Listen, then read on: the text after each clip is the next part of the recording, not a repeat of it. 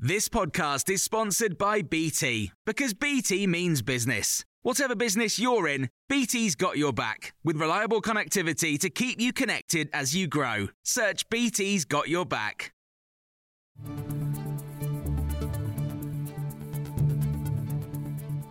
This is your Times afternoon briefing on Monday the 24th of April. Len Goodman, the former head judge of Strictly Come Dancing, has died at the age of 78. He'd suffered from bone cancer and passed away on Saturday in a hospice in Kent. He was known for his trademark score, 7, which Helen Stewart from the Sunday Times says is emblematic of who he was. It's just an encouragement of a mark, isn't it? You know, you're doing all right, son, keep going. Which is, I would argue, the measure of him as head judge. You know, he wasn't nasty, he was encouraging, kept people ticking over, kept people dancing. Strictly Judge Craig Revel Horwood has led tributes to Len Goodman, describing him as a gorgeous colleague and dear friend, while presenter Claudia Winkleman says he was a brilliant and kind man. It's estimated there could be thousands of British people still in Sudan after around 30 were evacuated over the weekend. The group of diplomats and their families were taken out amid a violent power struggle in the country. Some of those still there say they feel abandoned.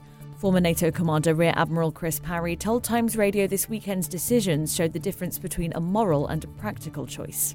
We obviously have a duty of care to our diplomats when they're abroad. If we can't actually guarantee their safety in these circumstances, people are not going to serve in these very dodgy areas.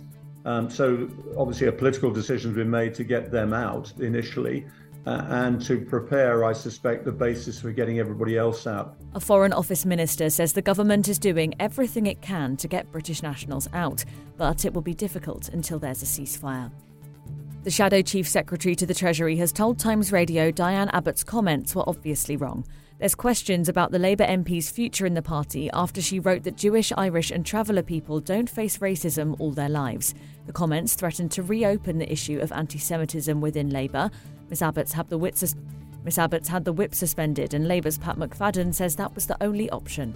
In the long and terrible history of racism, one of the things that I think we've learned is that you can't have a hierarchy of victimhood. And to suggest, for example, that Jewish people have not been subject to appalling racism in history is obviously wrong. And because of that, the Chief Whip took the action that he did. Miss Abbott has now apologised. Almost 1 in 4 people are delaying or going without NHS dental treatment because it's too expensive.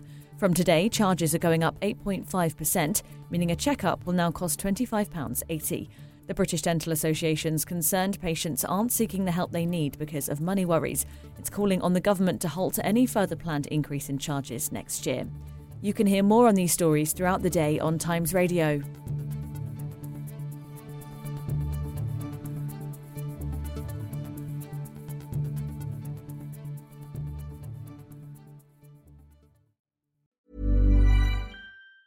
Even on a budget, quality is non-negotiable. That's why Quince is the place to score high-end essentials at 50 to 80% less than similar brands. Get your hands on buttery soft cashmere sweaters from just $60, Italian leather jackets, and so much more. And the best part about Quince, they exclusively partner with factories committed to safe, ethical, and responsible manufacturing. Elevate your style without the elevated price tag with Quince. Go to quince.com/upgrade for free shipping and 365-day returns.